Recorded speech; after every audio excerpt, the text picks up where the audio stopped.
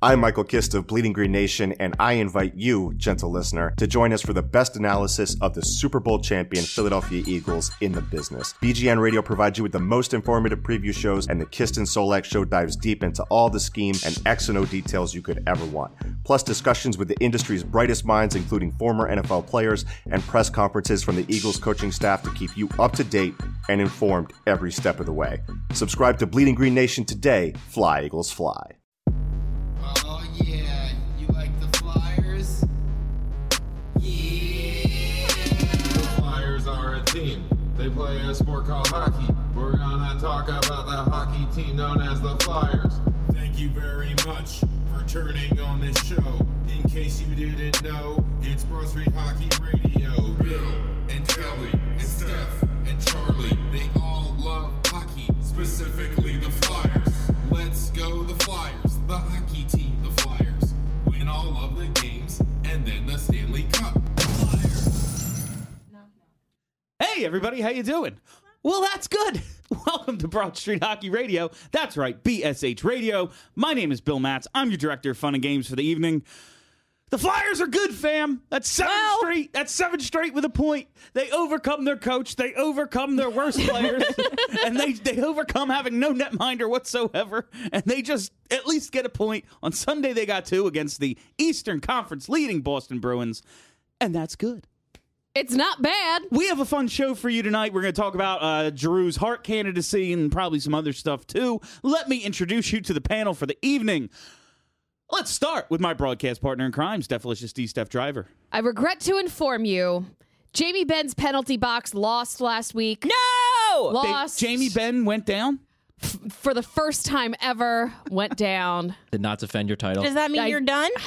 I can battle for third place now. Oh, I'm not motherfuck. in the championship round. Everything is bad because William Karlsson had to go and have the fucking week of his career, and I was against him. Dude, shooting like 45%. I'll this never year. sustain it. Speaking of William Karlsson, double fuck you, because Travis Konechny and Claude Giroux had highlight reel goals, but nobody's paying attention to them because everyone's paying attention to the one William Karlsson had earlier. I don't know, man. Everybody's talking about that Teeks goal. Yeah, on NHL Tonight, they showed Carlson's and then showed Giroux's, and Kevin Weeks gave the nod to Giroux. Yeah, Well, because that's nice. it's better to fake going through the Yeah. legs than actually going through the legs. Well, when the puck rolls on you and you still do it, that's incredible. I'm just saying, SB Nation's goal of the week was not Travis Konechny, even though I submitted it. What in the world, haters. Travis? Carlson It was did William go through the Karlsson. legs. I'm just saying. They were all great. From theathletic.com, Charlie O'Connor. So I was not watching the NBC edition of Sunday's game, but on Twitter, I got the impression that they were saying a lot of very nice things about Andrew McDonald, and not just that though. From what I gather, they were basically calling everyone that thinks Andrew McDonald isn't that good stupid and uninformed and not actually knowing what's going on in hockey. And it's frankly mind-blowing to me that hockey television analysts can say on national television with straight faces they don't understand why Philadelphians don't think Andrew McDonald is that good. And I'm going to set aside the analytics for a second because we all know what they say. We all know they say Andrew McDonald isn't a good defenseman. Not everyone believes in analytics. That's totally fair.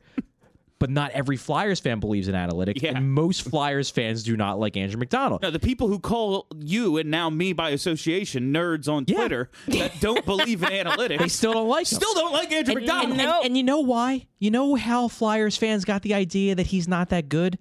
Because in the second year of a $30 million contract, his own organization decided he was so dispensable that they sent him to the minors for half a season. Like, that tends to convince fans that, hey, this guy probably isn't that good. And for some reason, like, the national media and the national hockey world has just kind of like erased that portion of his career. Like, oh, it never happened. It never happened that Andrew McDonald was sent down to the minors. Like, it's not inexplicable as to why fans don't think he's good because his own organization didn't think he was that good for a full year. This is what happens. This is the rational response to when a team does that to a player. And what I think we kind of learned with the now that Claude Giroux, when we were talking about this off the air, now that Claude Giroux had a great game on national TV, all of a sudden it's like, oh yeah, he does belong in the Hart conversation. As if he hasn't been top 5 in scoring all season. year. Weird. The national hockey media doesn't watch a ton of hockey.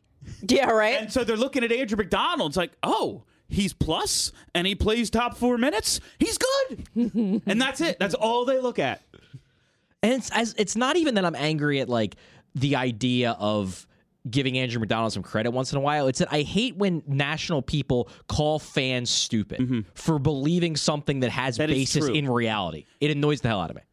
Same. Last but certainly not least, the fly by herself, Kelly Hinkle. What I would like to point out this evening is that Villanova is not a Philly school. Agreed. I love it. I love to troll the Nova. I just don't like Nova. All right, so I want to start. I really, you know me, guys. I've been staying positive, and, you know, like, Flyers are holding down that wild card spot.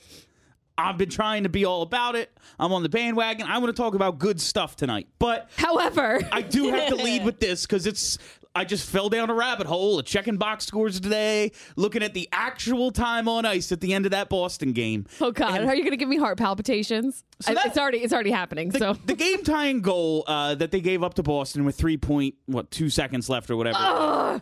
That's on the players on the ice. Yes. When Yes. all you have to do is chip the puck out of the zone with 10 seconds left, literally anybody should be able to do it. They were inches Wayne from the Simmons blue line. screwed up. Yeah. Laterra and McDonald each whiffed in support. Manning actually broke up the backdoor pass, but put it right on Bergeron's stick. It was a full team effort. Laterra failed to clear too. Yeah, just yeah. before Simmons. Laterra got hit Yeah. with Oh, you said McDonald's Laterra, clear, yeah. right? Yeah, it was a full team effort. Even like it was a good. It was a full Bergeron's- team fuck up. Yeah, Bergeron's shot was good, but God forbid we ask Mrazek to ever make a clutch save. No.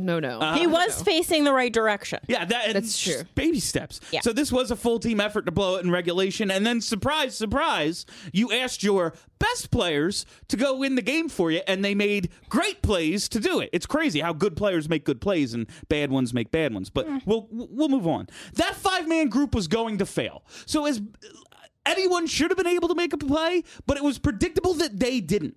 Talent versus talent, the Flyers did not stack up. It's Filppula, Laterra, Simmons, Manning, and McDonald versus Bergeron, Backes, Krejci, Krug, Marchand, and Pastrnak. What? Well, Why would they win the shift? Well, It's not just this last shift that ended up leading up to it. It doesn't come down to the last shift. If they kill off a penalty. But look at who's out there when they give up the goal to make it 3-2 on the penalty kill, make it a 1-goal game, allowing Boston to pull their goalie and then eventually get it tied up. Oh, look, Filppula, Laterra, McDonald, Manning on the ice to kill that penalty. When you don't use your best hockey players, you don't get your best hockey plays. And it's just, I am so over this role thing. And I told you, I fell down this rabbit hole. Ghost and Sanheim each didn't play the last 3.5 to 4 minutes of the game. Gudas that's so fucking stupid. I'm sorry. Go ahead. Gudas replaces Ghost with Provorov. Manning replaces Sanheim with McDonald. So you're actually purposefully creating a Manning-McDonald pair for the last 4 minutes of a game against the best team in your conference. Like, I can understand why you would not want Travis Sanheim out there in the last 4 because minutes. he can win a of the race. game. Because he can win a race to a puck and then get his hands on it and then do something with it. I'm not saying I agree with it. I'm saying I understand. Not having Shane Gostisbehere out there is inexcusable. With around 40 seconds or so left, it was varied, but about 40 seconds left in the game. A line of Couturier, Reed, Giroux, Provorov, and Gudas. All right, you bench Konechny for Reed, whatever. You didn't have Reed here all year, and now he's an integral part of winning games. It's okay. I'm That's okay an with interesting Reed. decision, but okay. All of a sudden, you have those guys, they come off, and you replace them with that Filppula, Laterra, Simmons, Manning, McDonald. And I'm sorry, that's just not how you win. This was a purposeful tactic to get them out for the last shift of the game. You put that line together for this, and that's what you got. Well, this has been happening all year. Yeah. And the result has been the same all year. Yeah. Which is why the Flyers leads. why the Flyers have gone to overtime more than any other team this year. Yeah. I think This that's season and in like the last I was three. I was going to say, like, it goes back a long way because for some reason, and people all day have been just shitting and since yesterday shitting all over me just for saying the names of the dudes that were out there in the last few minutes. But this is the coach. The coach is doing this on purpose. And there are, like, I understand Couturier, Reed, Giroux, Provorov, Gudas were unavailable to play the last shift. I understand that. But at no point in time should you say, all right, well, we've got to go to the worst player since our best ones are not available. No, and that's the thing is Nolan Patrick didn't play the last 3 minutes. So he's your number 2 center for 57 minutes and 1 second. He actually didn't play the last 2:59. And then he becomes For the last unreliable. 57 minutes, he didn't play. And he's your number 2 center, and then in the last 3, no, he's not good enough. We need Val Filppula. It's nonsense to me. Your best players are your best players, regardless of situation. We have Scott Make hockey plays. Lawton, who was sent down to Lehigh Valley just to learn defense. Yeah. Like just to become a defensive And he player. did that. And he did, and is apparently getting scratched for it, but we'll get there later. Ghost didn't play the last 4:04. Sanheim didn't play the last 3:25. Konechny didn't play the last 3:34. Patrick didn't play the last 2:59. Lawton didn't play the last 4:29. Wheel didn't play the last 5:21. Lindblom didn't play the last 2:59. Voracek didn't play the last 2:07. Some of them got out there for that last 4-second shift after their 3.2-second shift after they gave up the game tire. But basically, half your team didn't play in the last 3 minutes of the game, and then you lose and you wonder why. I've been saying this for a while, that he shortens his bench from the wrong end. Yes. And I don't understand why he does this continually. And I don't really think it's confirmation bias that every time we have a game like this, you think to yourself, well, who's out there? And it's the same guys every The time. guys I just It's named. definitely intentional. Those are them. No, this is And a every time we have a game where they choke at the end of it, you look on the ice and it's those guys. So I don't understand why it keeps happening. And if it happens in the playoffs, we're going to have a short. So I'll provide something of a defense for No. this. Okay. Okay. I'm not going to defend the benching everybody good for the last 4 minutes. Like, yeah, with 3 minutes, with 2 minutes to go, keep rolling your lines and keep rolling your best players. What I will say about the final minute of a game is this. I have no idea, and I don't think anybody in the analytics community has any idea how to quantify purely defensive zone coverage. No one really knows how to quantify defense. The way we do it is we do it by proxy. We do it by how many shots do they allow when they're on the ice, how many chances do they allow when they're on the ice. But a lot of that is back and forth open play. Mm-hmm. For example, I'm not convinced Scott Lawton's good defensively, but he's a good forechecker, so the puck's usually in the offensive zone, so his defensive numbers look good. I don't know if he's good defensively. He gets good defensive results during the normal part of games. Steph, you first. Micah says that Scott Lawton is good at defense, and Micah's someone that I trust. I also trust Charlie, but Micah says conclusively Scott Lawton is good at defense. So the point I'm making is this. I am willing to accept that it's possible that those guys in open play are bad defensively because they get buried in their own zone. But in the final minute of a game, when you know you're going to be buried in your own zone regardless because the other team has an extra guy on the ice, I'm willing to say that it's possible those guys are actually better at defensive zone coverage, just strictly that zone, than the young guys that we like, because I know that the coaches watch a hell of a lot more tape than I do, and I can't quantify it with the numbers solely defensive zone coverage. And here's my thing about that, is that playing defense now in the year 2018 is illegal. So if you're a guy who's always in the defensive zone, you're going to get scored on regardless of how good you are at it. There's no Darian Hatcher anymore because that's illegal. True. Being on offense, being good in the neutral zone, being a good forechecker, that's the only way to play defense. I agree with that to a point, but in a last-minute situation, there's no way to transition. Neutral zone play doesn't exist. The other team's in your zone. Transition play doesn't exist because you're under such a heavy forecheck because the other team's throwing literally everybody at you. You can't generate controlled zone exits. All it is coverage. And I can't say for sure that these guys are actually worse than Patrick, Lindblom, Lawton, Wheel in terms of strictly defensive zone coverage. I can't do it. All it is coverage until there's a loose puck. True. And then who wins a race to a loose puck? A guy who can skate faster. True. Who It makes is a play? not Yori Laterra. Who makes a play when they get to that puck? A guy who can puck handle. And what I saw was a team that couldn't clear its own zone. They had shots. They had plenty of shots to just get the puck out. Just get it out. Just get it out. You can ice it again. Ice it again. There'll be 3 seconds left. They won't be able to tie it. So I'm sorry. I'm a very quiet hockey watcher, and there are only a couple things that I will say out loud while watching, either whether it's at home or in the stadium. Get it out was something I was screaming at my TV. I was screaming "fuck you" at the television for 10 consecutive seconds. It was, and then they scored. like at the top of my lungs. Get it out. So Okay, go ahead. Yeah, I was cut just Kelly going to off. say, like, just to speak to what Charlie was saying, I mean, I'm willing to stipulate that, yeah, we don't know that group of 5 guys is any worse at defensive coverage than another group of 5 guys. I know Manning's bad at it. However, I agree with that. Manning is okay, bad. but like, even if we can't quantify it with numbers and percentages and stats, if the results that group of players continually get in these kinds of late game situations are bad, like, isn't that quantified enough? Like, the other team scores in late game situations when those players are on the ice.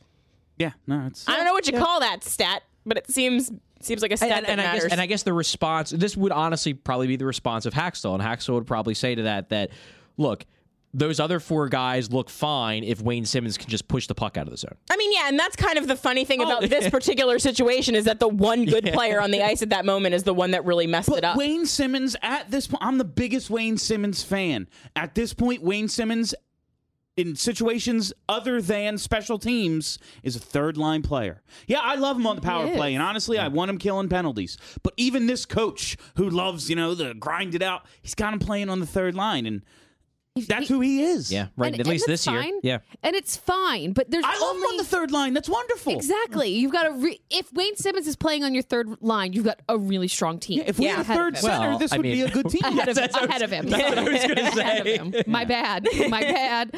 I mean, what? At the end of the day, they did win this game. At the end of the day, in the 3 games that happened since our last show, 4, I don't know. Give me a number. 3, I think. 3. They got 5 points. Yeah. Yeah. So, Yeah, so pretty good. they've done well. I said last week I expected them to get 6 points out of the next 6 games. We're at a pretty good pace to get No, that and done. that's and that's why I said, like, I have this thing that I'm going to start with. We just need to get but it out. I need it because I'm frustrated by it. And I'm Because sitting it's- there writing this outline Right. and like, all right, I need to look some things up. I need some other topics. Like, hey, are you confident in their playoff chances? That's not 60 minutes worth of fucking talk. No. I need to talk about something. This is what I Well, chose to listen. talk about. I've been screaming about this Yeah, shit I for know. we've I all know. been screaming about this all year because it's insane. Yes. It's insane. They have the personnel to do things differently and they just cannot. I guess the good thing, though, for the future, and I mean, this is assuming that Haxtell stays the coach and whatnot, which is obviously questionable because we don't know what's going to happen in the future. There's a lot of young guys on this team that you assume that as they get older and magically become sort of veterans, that they'll start getting trust. Like, it's hard for me to imagine that 2 years down the road, Nolan Patrick isn't out there in this situation, and Oscar Lindblom isn't out there in this situation. Yeah. Travis Sanheim may never be put out there in this situation because he may always have the offensive defenseman tag, but there's a lot of guys they have that will probably get trusted in these situations in the relatively near future, and that's a good sign for the future. I agree with you that, like Oscar Lindblom is going to earn that trust next year, I bet. Yeah, I think so too. But you know what? You want it now? We had a good coach in this town at one point. His name was Peter Laviolette, and I have my issues with the way Peter Laviolette did things, the way he worked his defensemen after we ran out of defensemen, and the way he rotated his goalies. He was bad at it. But you know what he did? He put Sean Couturier out there against Malkin and Crosby in the last minute of the game 1 of the kid's career, and they won. And then he matched him up against Malkin in a playoff series, and guess what? They won. That was a rookie. It's happened. Show faith, and faith will be given to you. Put confidence in these players, and they will play confidently. Especially when the results are they fuck up. The guys you put the faith in screw up. At least give them a game. Be like, oh yeah, you know what? Philpolis screwed up last time. We have a defensive zone draw with under a minute left. We're gonna go Nolan Patrick and see what happens. Yeah, the kid's that's fair. 19. He's at 50% in the faceoff circle at 19 years old. He's gonna be better than Giroux on faceoffs. Give the kid something. I love And he won baby boy. 30% in the first couple of weeks of the season. Yeah. He's been really good lately. But all of this said, and I just had to get it out because it really frustrated me when it happened. And then looking at the numbers, it frustrated me even more. With all of this said, the Flyers occupy the first wild card spot. They're matched up with Washington right now, which is what I wanted. They have 94 points in 79 games. They're basically in a virtual tie with Columbus for third in the Metro. They have the same number of regulation overtime wins. They're a point ahead of New Jersey, who have 93 points in that second wild card spot. They just beat the Eastern Conference leading Boston Bruins. They have a point in 7 straight. They've won 2 in a row. their last 3 games of the season. They have 3 regular season games left, all against bottom 11 teams by points percentage. Islanders are 23rd, Carolina's 21st, New York Rangers 22nd. This could very well be a 100-point team. Are we more confident in them than we were last week? You can't even say that with a straight face. I mean, if they win these next 3 games, which is possible, they have 100 points. Which is insane. After shitting on them all year, this could be a 100-point playoff team. Watch them win. Granted, it's all loser points, but I don't know. I think that Carolina could beat them if Carolina's still trying to come out swinging. Carolina I think, plays them tough. I think they roll over the Islanders because the Islanders have given up. The Islanders gave up a month ago. And I think that the Rangers will want to play spoiler for the Flyers. My thing is, if they play the starters, which I don't know whether they will. The Flyers could very well clinch their playoff spot to tomorrow, Tuesday, I believe. They could clinch tomorrow. So Yeah. the Florida, What is the actual- The Panthers are playing now during our recording. Yeah. If the Panthers lose a point, so even if they lose in overtime, then the Flyers' magic number becomes 2, and if they win, the Flyers win tomorrow, they're in. However, the Panthers also play tomorrow at the same time as the Flyers. So really, the only way the Flyers won't have a chance to clinch is if Florida wins tonight and then wins tomorrow while the Flyers are also playing their game. Okay. Because then the Flyers, all they could do was cut their magic number to 1, which then would allow them to clinch on Thursday. Okay, If so- they win. By the time you were listening to this, they could have already clinched. If you're one of the midweek listeners, they could have already clinched their playoff spot. So, like, the biggest impediment to me in terms of getting to the 100-point mark, like, we might be saying God knows who in the lineup for the last 2 games of the season. I guess the thing is, though, They is only have that so many guys. Well, not even that. The position isn't going to be solidified. So there's a possibility they're going to want to keep playing everybody because they want to maximize where they're, maybe they have a chance at home ice advantage. Maybe they could get second place in the Metro and they want to gun for that. You never really know how this is going to play out because I don't want that. No, I want them to stop getting cute here. The Penguins and the Blue Jackets are right around where they are. I Like, it only can want happen. Washington. Yeah, seriously. Stop winning. We want Washington. Please stop winning. There's 8 teams in the East that are going to make the playoffs. The Flyers are 1. 6 of them I don't want. Washington is the only team. Like, all right, so who else they could get if let's try this again. If the Devils jump them, they could play the Bruins. Yeah. The Bruins are now leading that division. They're the number 1 The only seed in the 2 East. teams I don't think they can play, I don't think there's any real way they can play, are the Maple Leafs and the Devils. And I guess the Panthers if the Panthers sneak in. Because there's no way the Flyers would get high enough to face the Devils, and there's no way that if they go over to the other side of the bracket, to the Atlantic, there's no way they could possibly face the 3rd seed in the first round. Yeah. But they could theoretically face the Bruins or the Lightning if they end up falling into the wild card 2 slot and they jump over. They could face the Capitals if they stay where they are. They could face the Penguins or the Blue Jackets, depending on how that shakes out in the middle of the bracket. This is a nightmare. I think this is kind of it's kind of fun. It's kind of fun. But like for my blood pressure, There's this just is so a many- nightmare. This stupid ass format. There's so many variables that it's kind God, of a fun. Lightning Maple Leafs first round, like that sucks. Those are good teams that Yeah, you but want to it'll- see go that's, through. I really thought I liked this format the first time I saw it because the first round was so good. Yeah. And then I was like, oh. And then the rest wait, of the rounds the Eastern aren't Conference Final isn't that great. Oh, yeah. Penguins, Blue Jackets, like that's cool. Oh my god. They hate each other a lot. I kind of like the idea that we could fucking spoil the Penguins' fun. I don't. I mean, There- I love the idea. Yeah. I just don't think Yeah, it's I don't- feasible. yeah. Anything can happen, Charles. No, they have not beaten the Penguins this season, I know. and they're not going to. They're just not going to. It's not a couple loser points off them. Could do it. Maybe. It'd be cool. Wait, hold on. What do you mean by spoil it for them? Knock mean them like- out of the playoffs for the first time in 3 seasons. Oh yeah, no, the Flyers are not going to do that. Never know. No, I'm like, Elliott Anything could can get happen in a 7-game series. Yeah, Elliott gets hot. Malkin gets hurt. Like literally anything could happen. All right, so that leads me A to meteor could fall from the sky and hit Sidney Crosby in the head. we are Yeah. not that lucky. stuff we heard about today. Steph alluded to it a little earlier. Lawton could potentially be coming out of the lineup because Raffle is healthy. That's that makes so sense. fucking stupid. So stupid. That's so dumb. Like, I understand that Dave has this obsession with having beefy guys in the lineup. And as we know, and I've told you more than once, Raffle is a beefy dude. He's a big boy. And so is Yori Laterra. Scott Lawton, not so much, but stop doing this. Just stop. Yeah, stop it. So what was interesting about this was that And this was one of those things that just kind of came out right before the game on Sunday. No one really cared that much about it. So Lawton, maybe we should have seen this coming because Lawton played wing on Sunday. Like, Lawton's been the 4C for most of the year. Yeah. Laterra took all the Laterra faceoffs, moved to center. and Lawton moved to the wing. Because my thing was, well, they're never going to take Lawton out of the lineup for Raffle. Raffle plays wing, Lawton plays center. Well, they decide they're going to flip flop the two. So now Laterra is the 4C. So Lawton comes out as the wing for Raffle. Because that one game that Filppula was hurt, Laterra played center and they decided they loved it. Maybe. Oh my God. That did happen. Yeah. The one game. I'm sorry, continue. I just had a tiny aneurysm. No, it's fine. So we asked Hack after practice about it, and his quote was, and this made me feel a little bit better because I agree that Lawton shouldn't be coming out.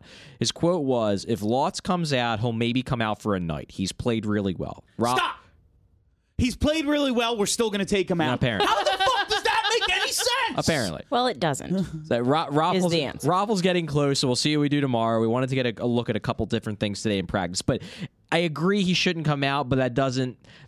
You never know with a coach. Like, a coach could see something in the game and be like, "Sorry, Scott, you're sitting on the bench for the next month because of reasons."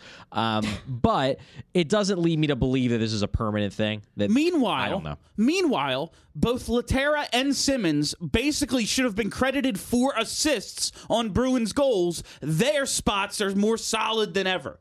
I just don't, and I'm not saying they should bench Wayne Simmons or whatever. That's silly. He's one of the leaders on this team. I love him. But come on, like, how is this the double standard? So- that Yuri Laterra can just clear it, basically just fall down, clear it right to the point man, and that guy scores, and it's cool because he's Yuri Laterra, he's a veteran, he's going to stay in the lineup. Scott Lawton, who did not make this mistake, who was not on the ice for the 2 goals that allowed Boston to take you to overtime, he's going to stay.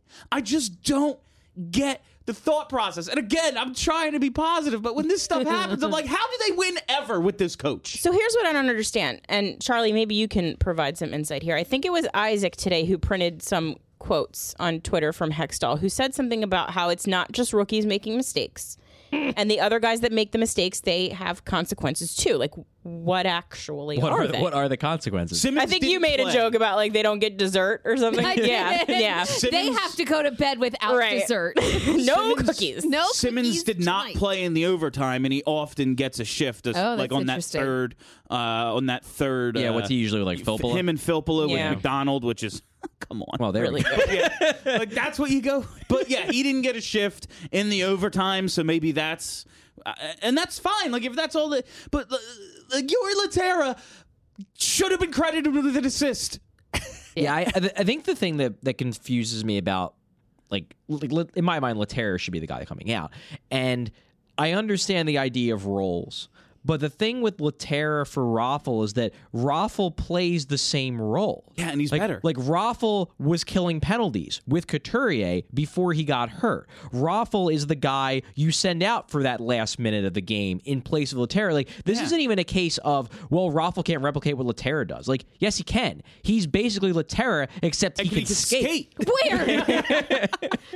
Another big question mark for me right now. And it seems to have just kind of been brushed under the rug because no one is very angry about it. The other beefy boy that we're missing is Robert Haig. Oh, yeah, he's still out. Who is Yeah. just, you know, at this point, if at the beginning you were like, oh, well, he's still banged up and just needs some Nope. extra time. Like, at this point, that narrative is out the window. it's come He's up- healthy. He's it's- fine. He just is. He did something to get into Hackstall's doghouse. And it's come up a couple times in post game where I'm like, Haig was a healthy scratch, and people are like, no, he's still hurt. No, I'm like, he's no, not. he's being Yeah, he's listed as a fine healthy now. scratch. He's fine And now. Ron Hextall today confirmed Yeah. that no, he's healthy. He's just out. Like, it's a problem. I don't have the biggest problem with it. I've got a problem because you're still putting Brandon Manning on the I ice. don't. how much better is one than the other? I just don't know. I Significantly? just don't know why you don't try some new things, because the third pairing is not working. Like if you're dead set on Manning being in the lineup, and I don't think you should be, but if you are, I don't know, just try Manning Haig. Give Gudas a night off. Like try some new things, because it's not like this third pair is working. And I do believe the reason why Haig is sitting is not because they are frustrated with Haig. I think it's just that they didn't like the Haig Gudas pairing. And they don't want to take Gudas out, but like, why not? Why not take him out for a game? See if these guys, and if they can't, like, if Manning Haig sucks, then you just switch him out the next game. Haig, the one thing about it is Haig has proved. The coach loved him and Ghost together. Haig has proved he can play the right side. Yeah. Sanheim also played a ton of the right side in the AHL last year. So you have guys, while I get, okay, you have one right-handed defenseman, and it's Gudas, again, veteran. You're not going to take him out for a game? If we're going to say, no, Scott Lawton's playing well, Scott Lawton's not playing, how do we not just go, Radko hasn't exactly been great. Let's see if this thing works. Yeah. Like, I am fully on board, especially with these last 3 games against teams who aren't that great. Let's see if Haig Manning works. And maybe it won't. Maybe it's just as bad. And dude can skate. Yeah, that's like, I just want guys who can skate. Like, he moves his feet. Can we just have a team full of skaters? That's all I want. That's crazy, You guys Stephanie. know I like Gudas, but like I can't say he's been good this year. No, Nope, and I can't. you're being a lot nicer than I have been or would be. So, But I just let's figure that out. All right, yes, Gudas Haig didn't work. We all saw it was bad. let's try and Is find Gudas something that Manning does. working? Are you telling me that this thing is working? Because it's not. It is isn't. not. All right, now let's get. What else did we find out today from Hextall? Was there any? I saw a bunch of stuff. Just a bunch of injury I'd just ask you. updates. Myers is out for 3 weeks, which sucks. Oh, it sucks so Moran bad. is out for another 1 to 2. Jesus, the two of them with their injuries this year. We might that have 4 sucks. goalies available this weekend, right? Yeah, well, Elliott Can 2 play at once? He was very vague on Elliott. It was Okay. basically that I think what it comes down to is that he's healthy, but he's not conditioned enough Yeah. for them to feel comfortable to put him into a game. I would rather they not. Now, when that rush him. happens, I don't know. Like, that could happen Thursday. That could happen Saturday. Because I really want them to give Elliott a shot, because he's the only goaltender on this roster Who's good. if he's healthy, I actually trust. Yeah. That's okay. So I saw his hoping. I think Elliott said he's hoping to return Thursday. He's Oh, I see. You have a whole section on Yeah, that. we're he's jumping been to that now. practicing. Like, he Yeah. practiced in full today. That gives him the Hurricanes game Thursday, and then potentially the Rangers game Saturday. I don't know if you want to throw him in 2 in a row. Maybe you just Maybe see how he does Maybe you Thursday. split the games or do something just to see if his conditioning's right. I don't know. But say he shows you he's healthy in the last 2 games of the season. He's your game 1 starter, right? He Gotta has be. to For me, yeah. Gotta be. Yeah. Okay. And the thing is, though, Who's your backup? There's a difference between health. Like, he could be healthy, but if he's not quick, then that's Yeah. another thing, because he is coming off a core muscle surgery. He could be slower because he's healthy enough to play, Yeah, but no, not like, at 100%. I'm 100% healthy. I can't play net in the NHL. My backup. Not with that attitude, William. My backup would be Alex Lyon. He's still here. He got that Still here. emergency recall when Neuvert got his I would day-to-day not. injury. I would not put Mrazek in the playoffs. No. Like, I would not even take him on the road with me. Hextall said today that Neuvert is getting better from his latest injury, which occurred 23 minutes, 28 minutes, whatever the hell it was. After into his last return. injury, yeah. Can you possibly, if you're only allowed to dress 2 goalies, can you possibly put faith in him? No. I can't. Right? No. I can't. He's not healthy. No, he's never going to be healthy. I can't, because if he's the backup, that means that he's coming in after the starter Is hurt. essentially either Yeah. is hurt or plays bad, and I can't trust that he will then stay healthy for even the rest of the game. Yeah. No, we're Like, going I to have a can't. Chicago situation where we get like the janitor and pads in the net making stops in the playoffs. And Like, I that's don't what it would need be, this. because yeah. even if you have Alex Lyon They're not and dressed. Peter Mrazek in the press box, they can't come in as the emergency goalies. No. which That'd is be really fun. I mean, it's asinine, but it makes sense. Zamborski! I mean, and just like as a little aside on goalies and injuries, Anthony Stolars is injured again. Yeah, he did mention that. He said, though, it's not a re-aggravation of the other thing. It's a new one, and he could be back. Like, he could be healthy-ish as soon as like mid this week. Yeah, Didn't I see that they pulled him as like a more of a precautionary thing? Yeah, than but he's anything? also not traveling with the team. Yeah. He said So- he's going to rehab this week in Lehigh Valley. Would anyone here want to see Mrazek as the playoff backup? I would be okay I wouldn't. with this. I would prefer that over Neuvert. I would light Okay. myself on fire. Fair. But that it seems al- dramatic, but okay. Listen, Jamie Benn's penalty box lost last night. I said I was going to light something on fire. It may as well be myself. I mean, truthfully, I think the most likely scenario at this point is that Mrazek starts game 1. So you're really going to pull yourself Vaughn. Down 0-1. Well, just because I wanna die. I don't think it's likely that Elliott is ready. I would love it. Like, that's the ideal. The ideal is that you start Elliott on Saturday. He gives up 1 goal on 30 shots, and you're like, yes, he's ready. He's our guy. But I just don't know how realistic that is. And if he's not ready, I think they keep Mrazek rolling. See, that worries me because I don't know if I like the idea of a guy getting back into game shape in the playoffs. Like, that makes me super nervous. Well, sure. I mean, but is there really a good scenario in this? If Yeah, your options Elliott are- plays Thursday, looks good. Plays Saturday. You know, I would don't know. in the instance where Elliott isn't healthy enough to start game 1, and Neuvert is, I'd do that and have Mrazek be the backup. Then I wouldn't be as upset there because at least it's a healthy body. Like I'm being mostly hyperbolic when I say I want Alex Lyon to be. But not parabolic when you say you want to let yourself on fire. No. I will absolutely light myself on fire. None of the options are good. At this point right now, it's Brian Elliott with, if everything goes according to plan, maybe 120 minutes under his belt. Oh, boy. You're looking at Peter Mrazek, who is no good. You have no idea which Mrazek is going to show up on a you're game by looking game at basis. you're looking at Alex Lyon, who is replacement level at best, and you're looking at Michael Neuvert, who hasn't been able to get through a full game in 2-3 months. He's made of literal glass. It's not metaphorical glass. No, literal. We're actually figuring out he's made of Glass bird bones. Oh, poor boy. All right, so now to the good stuff, guys. Yay! Now to the good stuff. Claude Giroux. He is good at hockey. He's not bad. My God. Florida won just now, by the way. Oh, they did. Boo, you So hopefully they whores. lose tomorrow. The Flyers win, clinch the playoffs. All right. Claude Giroux hit the 93-point mark in 78 games. His career high was 93 and 77 in 2011-12. He's got 66 assists, second in the league to Blake Wheeler with 67 career high. Also the 9th highest total in franchise history. Insane. I think he's down to like 5th in the league in scoring, but everyone's like within a point except for McDavid, who's ridiculous still. I looked up this number for franchise.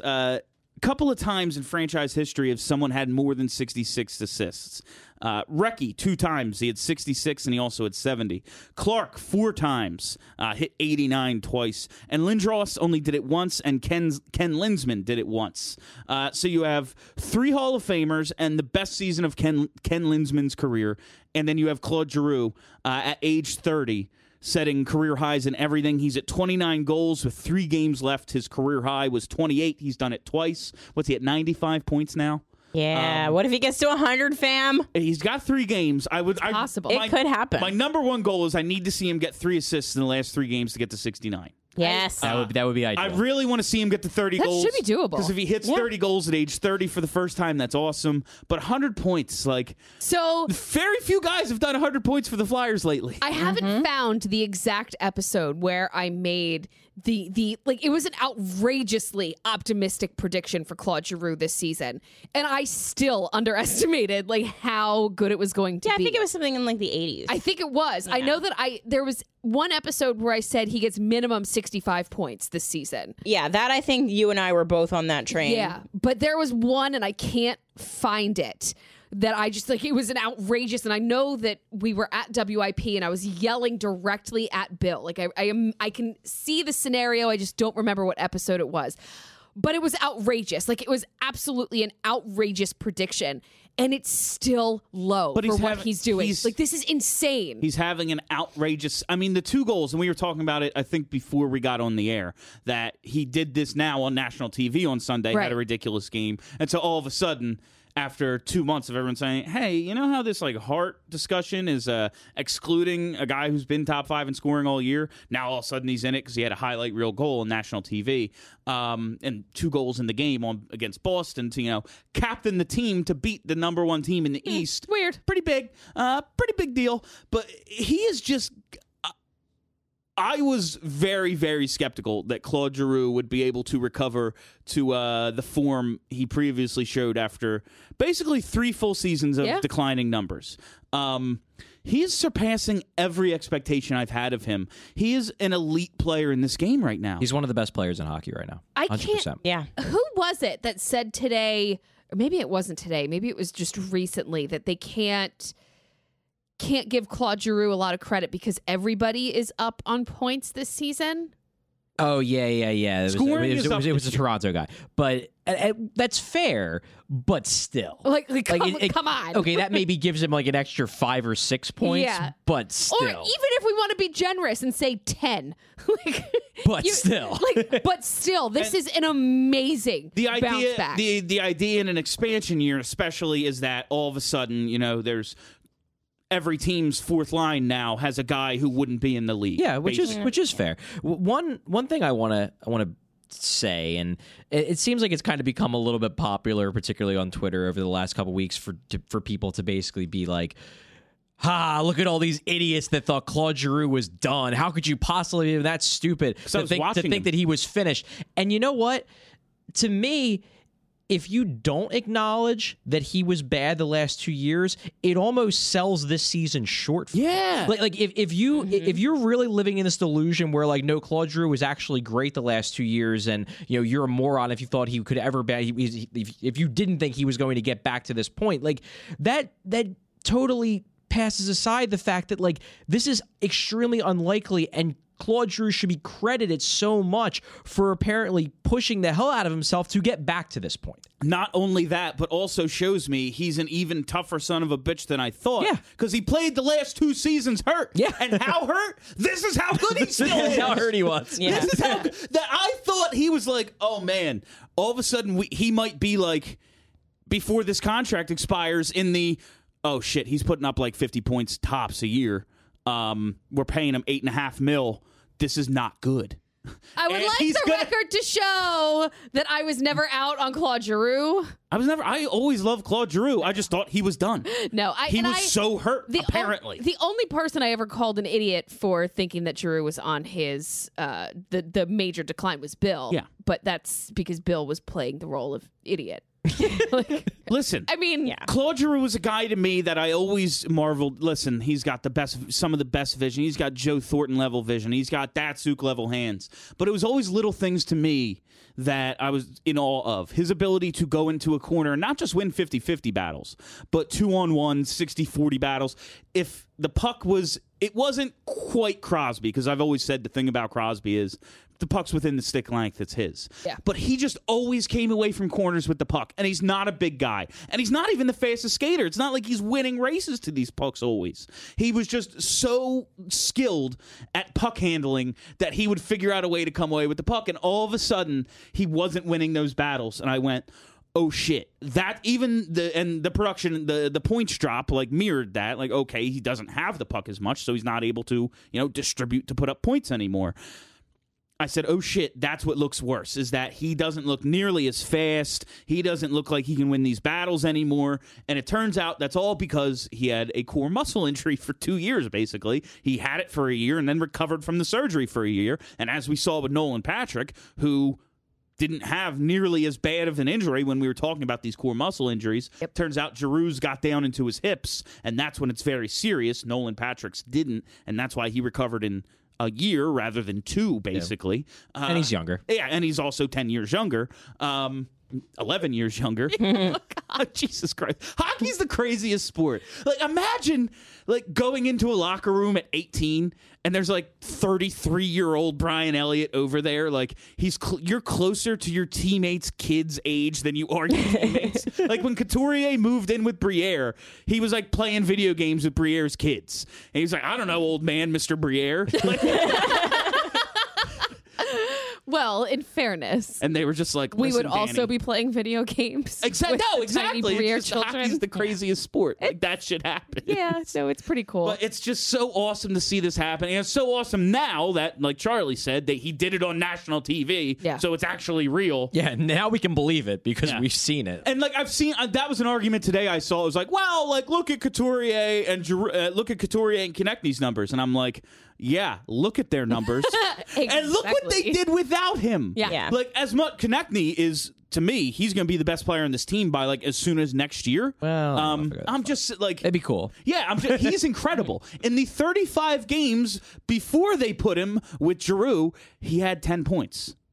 So apparently, and this is something that Travis Yost tweeted out today, the Flyers have been outscored on the power play when Giroux is not on the ice. Yeah, that was Crazy, part but of it his sounds right. big Drew article that he wrote today. I don't know if we're going to get to it, but I have these power play numbers. I looked through a bunch of stuff to figure out their power play thing this year. They had the very first game of the year, Jordan Wheel scored a power play goal with the entire second unit on the ice. However, Shane Gostisbehere got an assist on the goal. He headmanned the puck, breaking out of the zone, immediately left the ice. Provorov came on. Wheel scored on the rush. That was game one. I got to January 4th and I found it. The entire second unit scored a goal. They were set up in the zone and everything.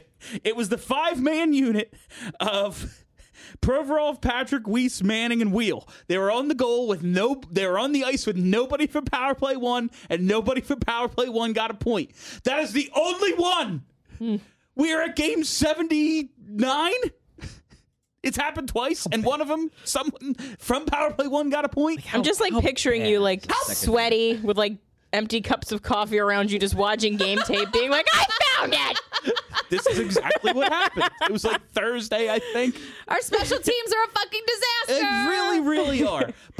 But they have Claude Giroux, and Claude Giroux makes that power play one go. And that's not to say the other guys on the power play aren't good, but you watch them set up, and you watch their structure, and you know that Giroux is the engine that makes the whole thing go. Yeah. You know it. He's the one that distributes everything, and even when the puck goes over to Voracek, what's Voracek looking for? He's looking for that cross ice pass back to Giroux. Yeah, that's a thing to get Giroux, the puck away from Giroux, just make the defense look over there. Maybe they can do that switch with Gostisbehere. Giroux can just communicate without having the puck handle and communicate. Like, it's just a way to kill some time before you get the puck back to Giroux before he sets up the next play. And that's basically what they're doing. And so I'm looking at this. I'm watching all this. I'm watching the power play. And I'm thinking, if you have Giroux and Gostisbehere on power play one, it's going to operate at around 20%. Right now, the Flyers' power play is at 19.8%. And like I just said, the second unit never, ever scores. So in about 35 to 75 second shifts, you have the first unit operating at a 1-for-5 clip. What if you made some changes? Well, What if you let's not get crazy What here. if you put Konechny? I kind of want to move Patrick into Simmons' spot. I respect to see. that. I kind of want to move Konechny in the Voracek spot because that would make power play 2 better. And I honestly, let's fucking do it. If you I mean, make, it couldn't hurt to try. if you make these changes, I'm also kind of thinking you got to put Lindblom in Couturier's spot because power play 2 needs a center. They Yeah. wouldn't have one. So, like, I just think if you can't tell me that 5-man units of where the hell did it go now? Here we are. If you had Giroux, Patrick Lindblom, Ghost Konechny, power play 1, Wheel, Couturier, Simmons, Provorov, Voracek, power play 2. You can't tell me they wouldn't score more goals. And I know, Charlie, you want to tell me we reward guys with power play time. Voracek's again. That was one of the arguments I was going to make against it. Yes. And when you have Voracek and Simmons, who've been key cogs in this first power play for so long, how do you demote them? But it's not about it. It's like saying you didn't demote Voracek when you put him on the second line and move Voracek and move Konechny up. You said, Voracek, we need you to run your own line because we need to make this better. The Flyers' power play is their weapon. Why can't we do this? All right, so I got 3 reasons why. Okay. Why you don't. First reason is what you said, which is it's an ego thing with the players. You reward guys who are your leaders, who are your highest paid guys. You reward them with power play one time. That's how they get their points. That's how they get happy. So that's number one. It could possibly just screw up. Players get pissed. Coach doesn't want to take the chance. Understand. Number 2 is power play 1 just plays more. Like, I want power play 2 to be better, but I don't want to just hatchet power play 1 at the knees. I mean, I guess maybe we're just hoping that Giroux is just that good. Giroux and Gostisbehere. But here's my other thing.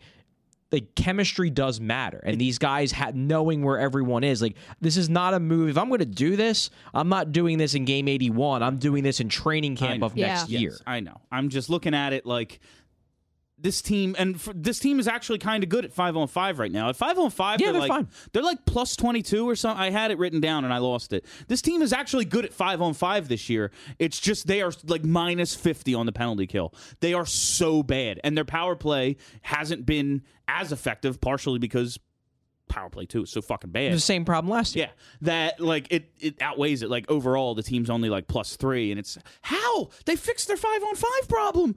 Well, yeah, because your penalty kills operating at like under 75%. Weird. But this is just something I just think you would score more goals, and I recognize all of your arguments against it, Charlie. I just know that they would score more goals. The first unit would score the same number, and the second unit, if they scored once a month, it would like quadruple their season production. The thing is like, last year the problem with power play 2 was that they just didn't have the talent. The talent just was not there. This year, it should be better, and I would hope that next year it will be better, because you've got like Patrick and Konechny. Really, that should be enough. That should be, you should have enough playmaking skill just with those 2 guys, where the other 3 can just kind of be passengers. They haven't gotten it done this year. Why? I don't know. Maybe they're just not clicking. Maybe there's something wrong with the formation, but like, that should really work. While we're talking about great duos and those highlight reel goals from the Bruins game, the Konechny goal, amazing. The Giroux overtime winner, beautiful. Lindblom and Patrick Freaking incredible. are my, like, you know how we talk about, we do our lines in terms of pairings? Yes. That's a pairing I don't want to see go away. Ever. Their give and go game is so tight. That goal was so pretty. It gets overshadowed because 2 of the nicest goals all season were scored, like bookending it. But that goal was so goddamn. Was that the 3rd goal of the game, I think, to give them the 3-1 lead? Yeah, it was. That goal was so goddamn pretty. The 2 boys that are just made of rosy cheeks and sunshine. I never want to see those 2 apart. Ever again. Ever. No, They're a dynamic duo. the way that they have found chemistry. Like I was talking about They're so how similar. Earlier in the season, Voracek and Patrick had a lot of chemistry. I think they still do, but that's just been overtaken by the chemistry that Patrick has found with Len Bloom. Oh, no, that's just your top 2 lines I just don't want to see go anywhere. No. And that's why I'm looking to experiment elsewhere. Power plays. So you mentioned Penalty kill, I'm 2 still people saying. on power play 1 that you wanted to keep forever. Let's talk about that second one, Shane Gostisbehere. Okay. You have him here as a Norris candidate. Oh, well, last week I talked about his Norris candidacy. And I recognize that, to me, one thing I will say is I don't think he should be in the conversation. He's having a great year. One thing I'll say is I don't know if a guy who's getting benched in the last 4 minutes of a game, if a guy who doesn't, and warranted or not, it's happening, and a guy who doesn't play on the penalty kill can win best D-man. And that led me to look into Ivan Provorov. Oh, boy. Provorov's averaging 24-11 average time on ice, which is like 20th. Still top pair D-man. Like Doughty's 26-47 leads the league, and then you look at it. Doughty plays 3:06 a night on the power play. Provorov plays a minute 49, so it's just like the difference is power play time, and we have Gostisbehere, so Provorov's never going to get that power play time. 2:37 power play penalty kill time on ice, 41st, leads the team by a really wide margin, and the Flyers spend the 3rd least amount of time on the penalty kill in the whole league, so he's just not going to get that kind of PK time. Everything else, he's top of the league. 15 goals, 3rd most. Only Subban, Jones, Ekblad, and Hamilton have more. 10 goals at 5-on-5. Only Victor Hedman has more. 163 blocked shots, because we know how those are fetishized in the Norris voting community. 10th most in the league. the play, then I was like, he should, like we always say, he's going to win in Norris one day. He has that potential. It could very well be this year. The play he made against McKinnon in the Colorado game in the third period, just to stay stride for stride with him, is moving backwards. The stride he made to cut the angle, force him to the boards, boom, pin him up against the boards, poke the puck loose. It's as good of a defensive play as you're going to see by anyone ever. I was erect when he made that play. It wasn't a chub. It was a full. Oh boy. And he played. And in that game against Colorado, this is a game in which this is in the third period against MVP candidate Nathan McKinnon. He played 27-42 in that game, and it was the tail end of a back-to-back. He played 22-54 the night before. This is a number one defenseman, and then you look at their. I looked at he and Gostisbehere as a pairing. Their Corsi 4 numbers, Charlie, I mean... They're quite good. Quite good. As a pair, 53.69. Corsi 4 percentage at 5-on-5, 11th among pairs with at least 500 minutes together. 4.77 Corsi relative, 6th. Expected goals for 54.85, 11th. And they are plus 17 in penalties drawn versus taken, and that's something I look a lot in because when you are your number one team, you are up against, when you're the number one pair, you're up against number one lines. And if you're taking penalties, you are hurting the team. They are drawing penalties, plus 17, 5th best. This is an elite pairing. Sure is. We have an amazing elite pairing as our first pair, and that's why when I'm like down on McDonald and down on Gudas, I can only be so upset because for a third of the game, we have one of the best defensive pairs, and they're only going to get better. Because they're, both still young. Provorov just turned 21. The old one is 25, or he's not yet. Not yet. 25 on 2 weeks, 420, 3 weeks. Yeah, somebody asked me a question for my mailbag last week, basically saying, do you think we could make a better pairing than Provorov Gostisbehere? And No. like I answered the question seriously, but as I was writing it, I was basically just like, why? Like why? Like, yeah, maybe when Sanheim is a locked in top 4 guy, and Myers, if he becomes what we're hoping he becomes, like, yeah, maybe you can mix and match those guys to have a better set of 4. When they go and get Drew Doughty next summer. Yeah. Sure, yeah. But like, no, this pairing is awesome. It doesn't need to be better. If you're looking for a better pairing than this, there's maybe 4 or 5 of them in the entire league. Oh, no, like I think that's a lot. It's literally their top 10 and everything. It's all like a lot of things. They're top 5, 6. They are one of the best pairs in hockey, and it's when you're in that category, it's percentage points. Like when I first did this list, they were 9th, and then they fell to 11th and something a game later. Like it's a couple of percentage points. They're in elite territory. Yeah, and they're both young. Yeah, like Ghost isn't as young as we think he is because he got a late-ish start to his career. He's a college player. He's been a year hurt. But Provorov is 21. Yeah. Like he's only going to get better. He's not at his peak yet. That'll probably be 23, 24 is when he gets there. So he's still a couple years away from that. Ghost is at his peak, but you expect his peak to hold for another 3 to 4 years. This pairing, coaches mix and match pairings. Like this isn't necessarily going to stay together forever, but you always know you can go back to it. Like they're not going to stop being able to work well together. No, they're like I said, give me the best hockey players. They're the best hockey players. Weird. When we were doing our Flyers Awards voting for Broad Street Hockey, I'm going to spoiler here. So I have Shane Gostisbehere as the Barry Ashby winner for Best Defenseman. But there's a valid argument for it to be Ivan Provorov. Yep. However, Ghost, in his 3rd year in the league, has just found a new level that we didn't know existed. No, I always believed in Gostisbehere. It's like a 3. I didn't think he was this good. Yeah. Yeah. I thought he'd be an awesome scoring defenseman. Hopefully you have, Provorov and then a Sanheim type, something like a Myers type who can be that other. And then second pairing, Gostisbehere is just going to run wild. Yes. He is now. We've got 2 number 1 defensemen. He is right now a first pairing defenseman and a damn good one. I think they're both they on any other team, not any other team, but most other teams, they could both be the number 1 defenseman on that team, and we have them forever. And they're both scoring like them. Like that was one thing watching Provorov in juniors. He was just the best player, so he's going to put up some points. Last year, I was like, I don't know, and he's a rookie, so I don't know Playing if with Andrew McDonald. Yeah, I don't know if I fully see it with Provorov. And this year, that compact slap shot he has is just so tight.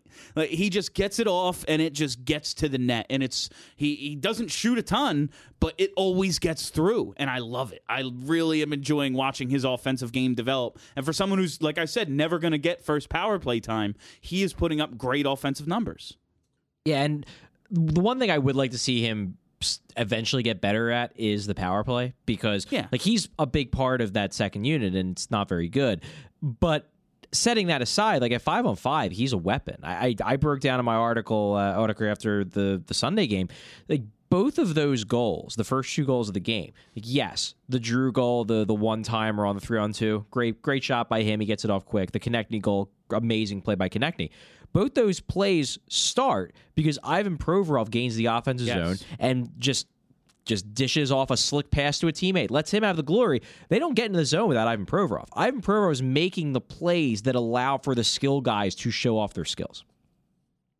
And that's what makes him so valuable. Oh, yeah, it's crazy. It's amazing to think if Sanheim reaches his potential, Provorov might not be on the power play at all. Like, it's just like, and You're not looking wrong. at his 5-on-5 number, like, only Victor Hedman has more goals than him at 5-on-5. Victor Hedman, top 3 defenseman, top 5 defenseman in the league. Like, that's top 2. Yeah, top 2. Like, that's what I'm like. That I'm thinking Carlson, Doughty, Hedman. I take Hedman over Doughty. Yeah. Okay. Same. Yeah. There you go. This is elite territory for this guy, and he's, again, 21. Yeah, he's going to get better. Just turned 21. We're like out of time, but should they buy out Michael Neuvert? Kelly put this in the outline, and it interested me. Yes. I mean, maybe. I don't. Get him away from me. I don't. It's either waive him or buy him out, and I think that they could waive him, and it would be fine. I don't know. Do we have room for him? And I could not give any. I mean, I guess any doesn't fewer matter. fucks about if Yeah. there's room for him in Lehigh Valley. Send him to the ECHL. I don't really care. I guess for me, it's that, like, okay, if you get rid of Neuvert, who are you replacing him with? I don't feel comfortable starting Alex Lyon 40 games next year. Because Brian Elliott, I can't count on him Michael for more Neuvert than 40 hasn't games. started 30. So True, but what I'm saying is then you have to have a backup plan, and I don't feel comfortable with Alex Lyon being the backup plan to play that many games. If you have Alex Lyon as your backup for 20, 25, even 30, I'm cool with that. I don't trust him to basically be in a tandem, which he would have to be with Elliott. Yeah. What if Stolar spent the summer getting himself back together? I wouldn't trust him any more than I would trust Lyon. It comes down to, it's gonna be a camp battle. Like, this thing is gonna, they have a logjam and net, and sure, they could just do what they did this year with Elliott and Neuvert and cross your fingers, but guys who get hurt all the time get hurt all the time. Yeah. I keep saying it. Michael Neuvert gets hurt all the time. He's gonna get All hurt the time. He's been hurt his last 3 appearances. If you sneeze in his direction, he's pulling his groin. Right, and there's a bunch of numbers that go along with this thing. This is stuff we can talk about all summer.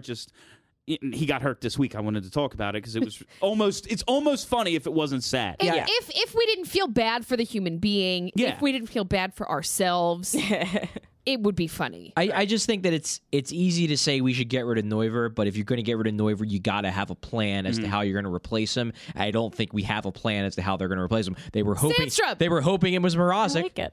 But I don't see that happening. Sandstrom, they signed him to a contract. Yeah, but he's going. Felix the Cat. Is he? Hextall said he either makes the team or he goes back to Sweden. He And I hasn't say even it's been going to that be good A. in Sweden, though. He's never had a save percentage over 910 in Sweden. He's not ready for the NHL. What were Bob's numbers in Russia? I don't know. Much better than numbers in Sweden. I don't know. That is all the time we have for you on BSH Radio. If you joined us live, thanks a lot. You can get back to the national championship now. That's all I've got. Have a great week, everybody. Are you ready to talk about sports? Who's gonna score a hockey goal? Our team. No one does more hockey than our boys. The Flyers. Broad Street Hockey Radio. Turn that shit up, you motherfucker. Broad Street Hockey Radio. Got the best fucking sports opinion. Hockey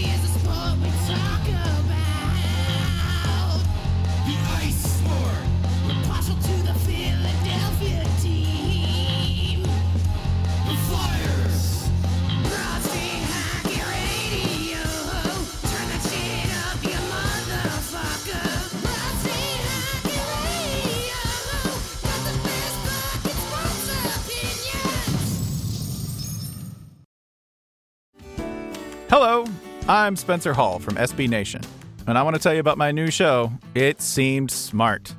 It Seemed Smart is a show about people doing things that, for some reason or another, seem smart at the time. Those things might include doing a little cocaine and driving a bike up a mountain.